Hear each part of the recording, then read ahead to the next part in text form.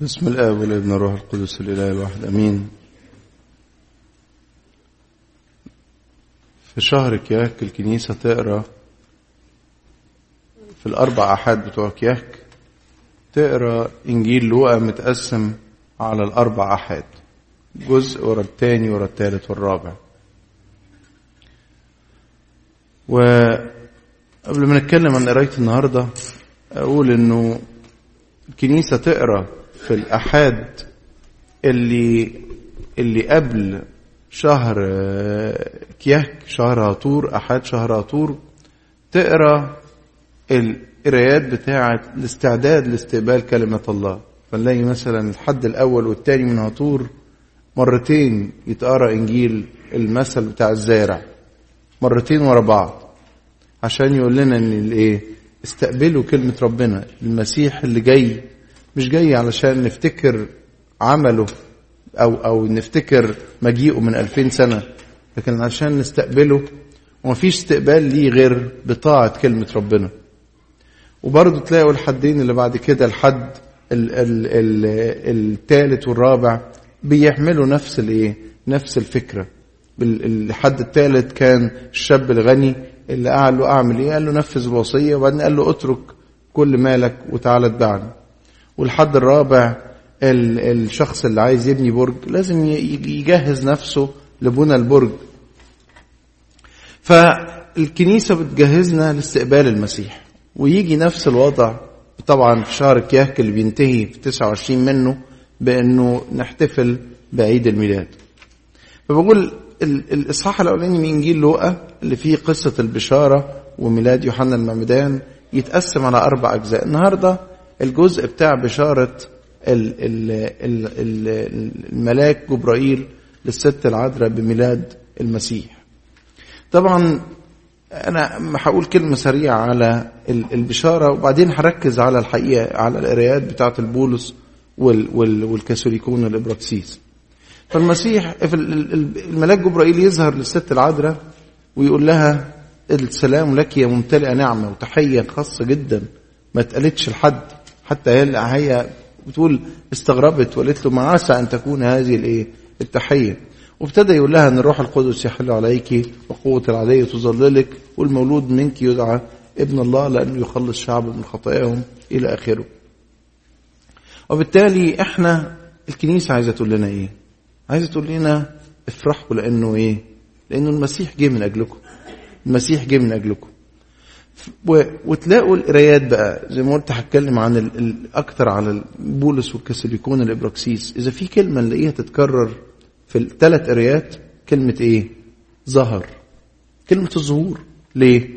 لأنه التجسد ومجيء المسيح للعالم زي ما الإنجيل يقول في تيموثاوس الأولى، عظيم هو سر التقوى الله ظهر في الجسد. فنلاقي كلمة الظهور تتكرر 3 مرات، بس كل مرة بصيغة، كل مرة بصيغة. هنتكلم عن ال3 دول وأتمنى نفتكرهم، وتهيألي ال3 دول يقولوا لنا إزاي ربنا محتاج إنه يظهر في حياتنا، وإحنا محتاجينه في في حياتنا. البولس من بولس الرسول لأهل روميا الإصحاح الثالث يتكلم إنه البشرية فسدت تماما حقيقي، ومين ينكر ده؟ اللي احنا شايفينه في نفسنا قبل أي حد، سيبكم الدنيا.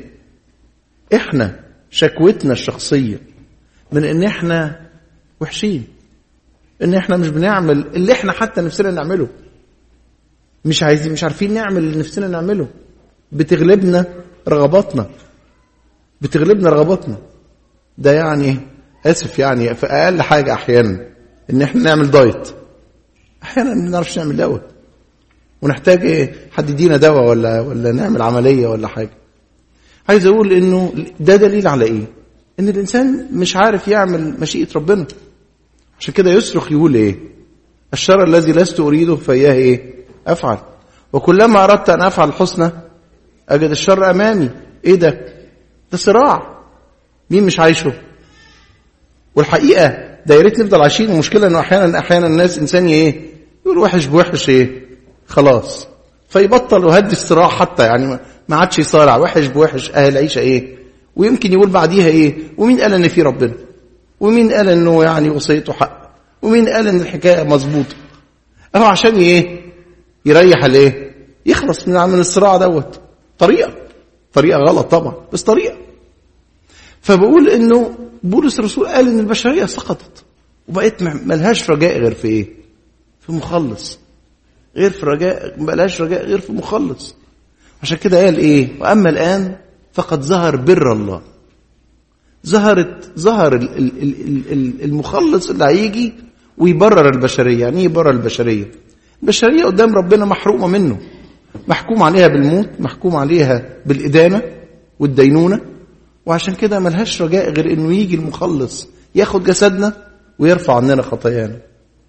صدقوني كل فترة حد مثلا يبعت رسالة من هنا أو من مصر، أو يقعد مع الواحد ويقول أنا حسيت بنعمة ربنا قوي، لما حسيت بخطيتي قوي واتضايقت منها جدا وابتديت أصرخ لربنا وأطلب نعمته، حسيت بنعمة ربنا جدا.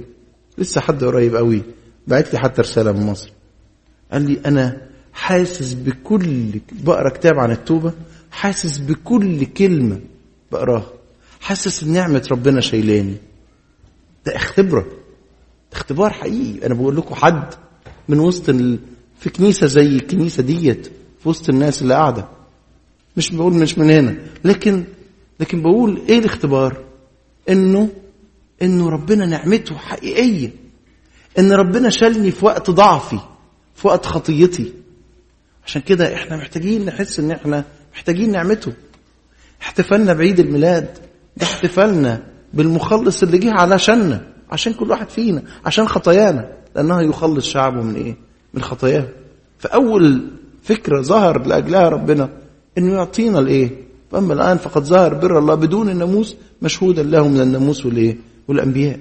بر الله الذي بالإيمان، بر الله الذي بالإيمان. نصدق في دوت، نصدق انه جه طفل ولد في مزود من 2000 سنة غير وجه البشرية، غير حياتنا بالكامل. من غيره كانت الناس محرومة من ربنا، كل الناس مصيرها للموت وللهلاك.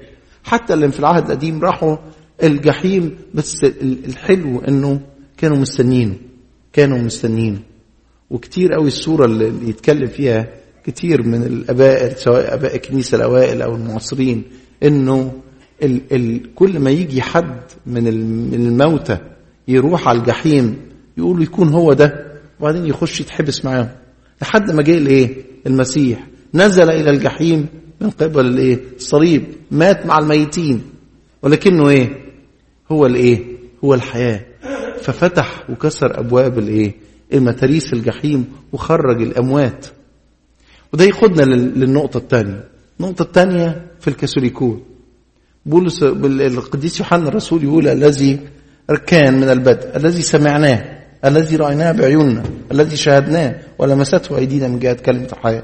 بيأكد فكرة، لأنه من القرن الأول ابتدت الأفكار الغلط تطلع، وابتدت ناس تقول مين اللي قال إنه المسيح تجسد بجد؟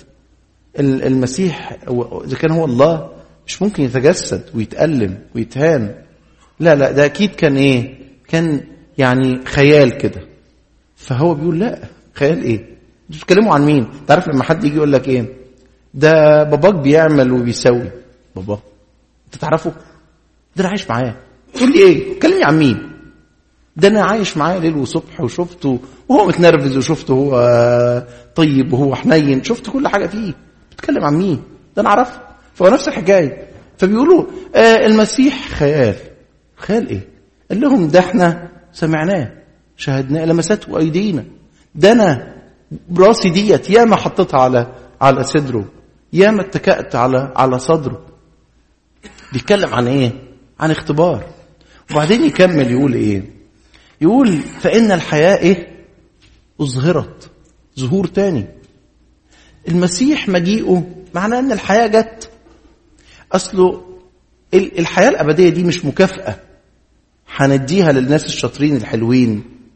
لا الإيمان المسيحي مش إيمان بأنه اجتهد ويبقى كويس تاخد مكافأة، والمكافأة عبارة عن ماديات زي ما انت عايز. يعني في أديان أخرى عقيدتهم يدافعوا عن كأنه إيمان دفاع عن العقيدة، إن في متعة جسدية في الجنة، إنه في متعة حسية مادية، يعني بأقصى صورة مادية ممكن تكون. لكن في الإيمان المسيحي أبدا الموضوع مش بس حتى في ملكوت، ويمكن سفر الرؤيا لما حب يقرب لنا صورة الملكوت والحياة الأبدية صور لنا إنه في نهر وفي، لكن في نفس الوقت الحياة فعليا هي إيه؟ إنه المخلصين والمفديين واقفين حوالين إيه؟ عرش المسيح، لابسين ثياب بيض، غسلوا ثيابهم، توسخت من الدنيا، ما غسلوا ثيابهم ليه؟ عشان توسخت. كل ثيابنا عمال ايه؟ اجسادنا عماله تتلخبط في الدنيا. مين ده؟ مين يقول؟ مين يرفع ايده يقول انا ما غلطتش وما عنديش خطيه؟ محدش يقدر يقولها، محدش يقدر يقولها. ثيابنا اتسخت في الدنيا، لكن في ناس غسلوا ثيابهم وبيضوها في ايه؟ في دم الخروف، عشان كده اخذوا الحياه. فايه الحياه؟ الحياه هي المسيح. ليه الحياه هي المسيح والموت وربح؟ انا هو الطريق والحق والحياه. الحياه اظهرت، المسيح هو الحياه. عشان كده بعيد عن المسيح مفيش حياة. عايزين نعيش بقى. في ناس يقول لك احنا عايزين نعيش بقى، عايزين نعيش إن من غير ربنا ما تبقاش حياة، ومع ربنا كل حاجة تبقى حلوة. الفسحة حلوة، والأسرة حلوة، والفلوس حلوة، لأنها بركة منه ونستخدمها بطريقة ايه؟ ترضيه وتفرحه، لأنها عطية منه، واستخدمها كوكيل. واستخدم الصحة، واستخدم كل حاجة في حياتي، تبقى كل حاجة حلوة جوه المسيح، براه ملهاش معنى. وإذا افترضت انها هتبسطني أي حاجة تسمي اللي تحبه، أي حاجة تبسطني ألقاها بعد شوية مش مدياني الراحة ديت، يعني أخبار الانتحار في المجتمع هنا حاجة صعبة. كل تفتح أخبار تلاقي مش عارف مين موت نفسه. ليه؟ لأن الحياة مش غالية، لأنه ما فيش فكرة أنه الحياة دي عطية من ربنا، وأن الحياة هو المسيح، وهو مستنيني أعيش الحياة في الأرض بطريقة بحسب الأمانة اللي ادهاني، عشان بعد كده أبقى معاه. وأنه حتى وجودنا في الأرض أنه حياتنا مرتبطة بيه شخصيا، حياتنا مرتبطة بيه، الحياة أظهرت. إذا المسيح جه فبيقول لي أنا جيت عشان قد أتيت ليكون لهم إيه؟ حياة وليكون لهم أفضل. قد أتيت ليكون لهم حياة، وبالتالي من غير المسيح مفيش إيه؟ مفيش حياة. عشان كده لو كانت عيشتنا في الدنيا داخلين في الدوامات بتاعت كل الناس اللي بتشتغل وتتجوز وتخلف وتصرف وتعمل لنفسها ولولادها، ومجرد دي بس تبقى فعلا ملاش معنى. عشان كده نبقى مكتئبين ومتضايقين وزهقانين ومش مبسوطين. والحقيقة يعني فكرة الإحباط والزهق والملل وعدم الانبساط منتشرة بشكل مش معقول. افتح كده مثلا الفيسبوك شوية ولا حاجة، تلاقي كل الناس تعبانة ومتضايقة من اللي هنا واللي بره لأنه الفرح بس في المسيح، والراحة فين؟ في المسيح. الحياة فين؟ في المسيح. ثالث القراية الإبراكسيس، قراية صغيرة خالص، تكلم عن موسى.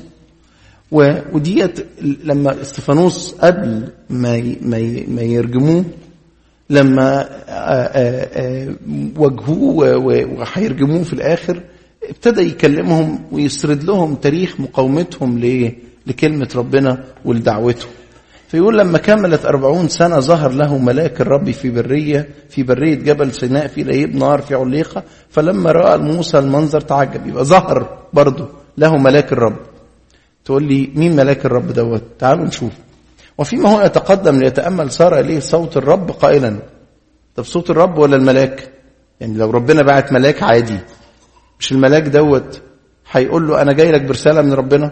ليه صوت ربنا يتسمع؟ وطبعا الملاك ده هو مين؟ هو المسيح، هو الابن اللي ظهر، مش كده؟ عشان كده هنقول في ظهورات للابن في العهد القديم، مش تجسد. التجسد ظهور، لكن مش كل ظهور تجسد. هو ظهر بهيئة مرئية، ظهر بهيئة مرئية. فظهر ملاك الرب ويقول له بقى؟ بصوا الحتة الجميلة.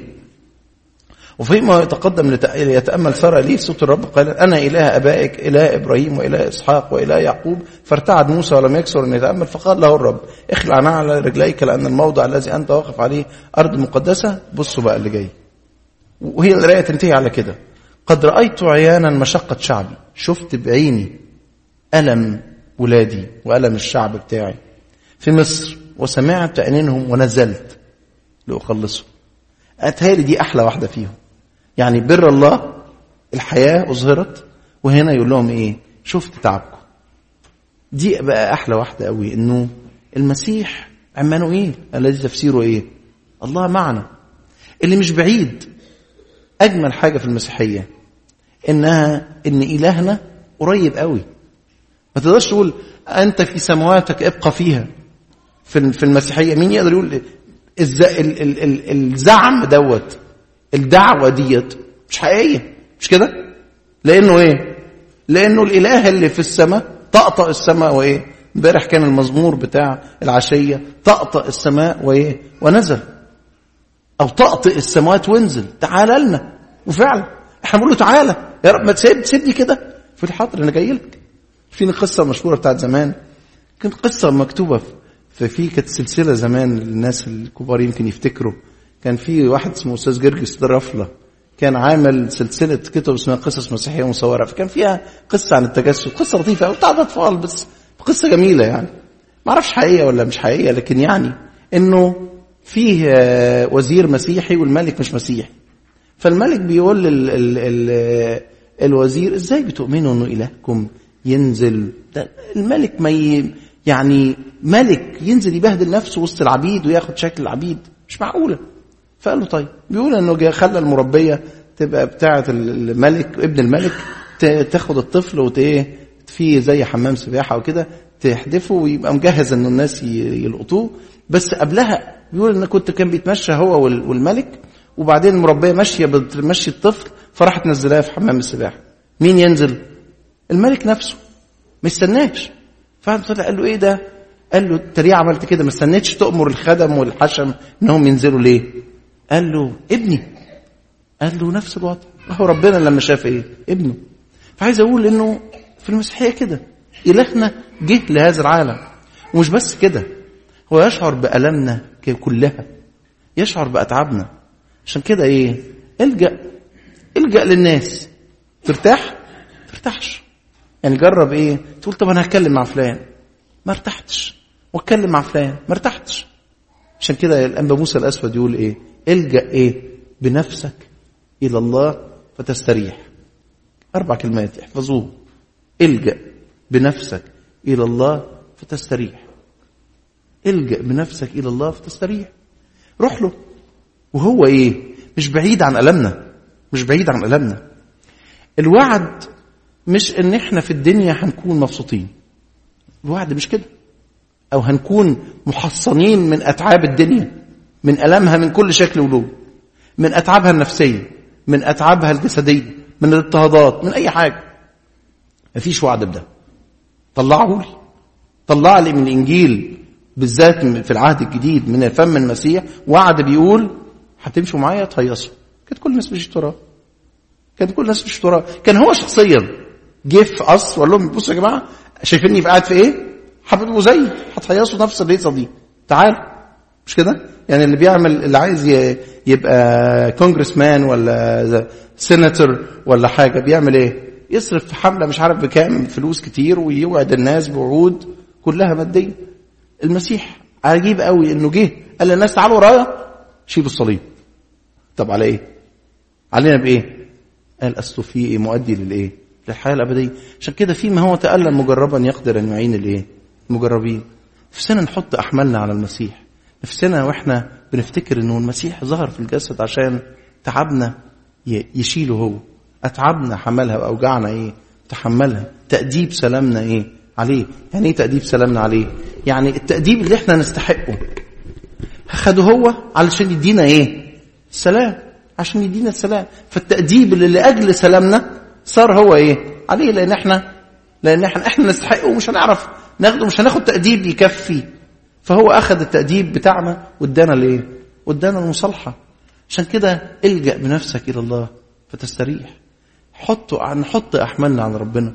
كل ما نتعب ما ندورش على حد، ما ندورش على شكوى، ما ندورش على حل بشري، لكن نلجأ لربنا، نصرخ ليه. اعمل اللي عليك، ما بقولكش ما تفكرش، لكن مع كل تفكير قول يا رب أنت احتملت الآلام، احتمل الآلام النفسية، احتمل الخيانة، احتمل إنه يحب ويلاقي إيه في المقابل؟ كراهية. إيه اللي عمله المسيح علشان يتصلب؟ إيه؟ كل حب لكل إنسان، ولكن لا دوت ملقاش مقابل ليه. إحنا كده إذا لقيت تخلي، إذا لقيت ألم، إذا لقيت ضيق، المسيح عدى في كل ده، وبالتالي مش منفصل. نظرت مذلة شعبي وسمعت أنينهم ونزلت لإيه؟ لأخلصهم. رسالة النهاردة أعتقد إنه المسيح ظهر لينا في حياتنا، نفسنا يظهر أكتر لكل واحد بشكل شخصي. المسيح في الكنيسة، وإحنا بنيجي الكنيسة عشان نتقابل معاه على المسبح، بس عشان مش نحصره هنا. المسيح مش مزنوق أو محشور في الكنيسة، المسيح موجود في كل مكان. بنيجي نقابله بشكل واضح، ناخد جسده ودمه في الكنيسة علشان نطلع بره معانا شايلينه حاملينه. عشان كده في القديسين كانوا يتسموا الثيوفورس، حامل الإله. نفسنا كلنا نبقى ثيوفورس، كل واحد فينا حامل الإله. وبالأخص إن هو ما استنكفش وقال لا أنا بقى مع البشر مع العبيد، لا أبدا. قال نزلت لأخلصه ونظرت مذلة شعبي وطقطق السماء وانا نازل. ربنا يدينا ان احنا نتمتع بظهوره الحقيقي في حياتنا كاختبار شخصي لإلهنا كل مجد وكرامة. تنتينم بشريت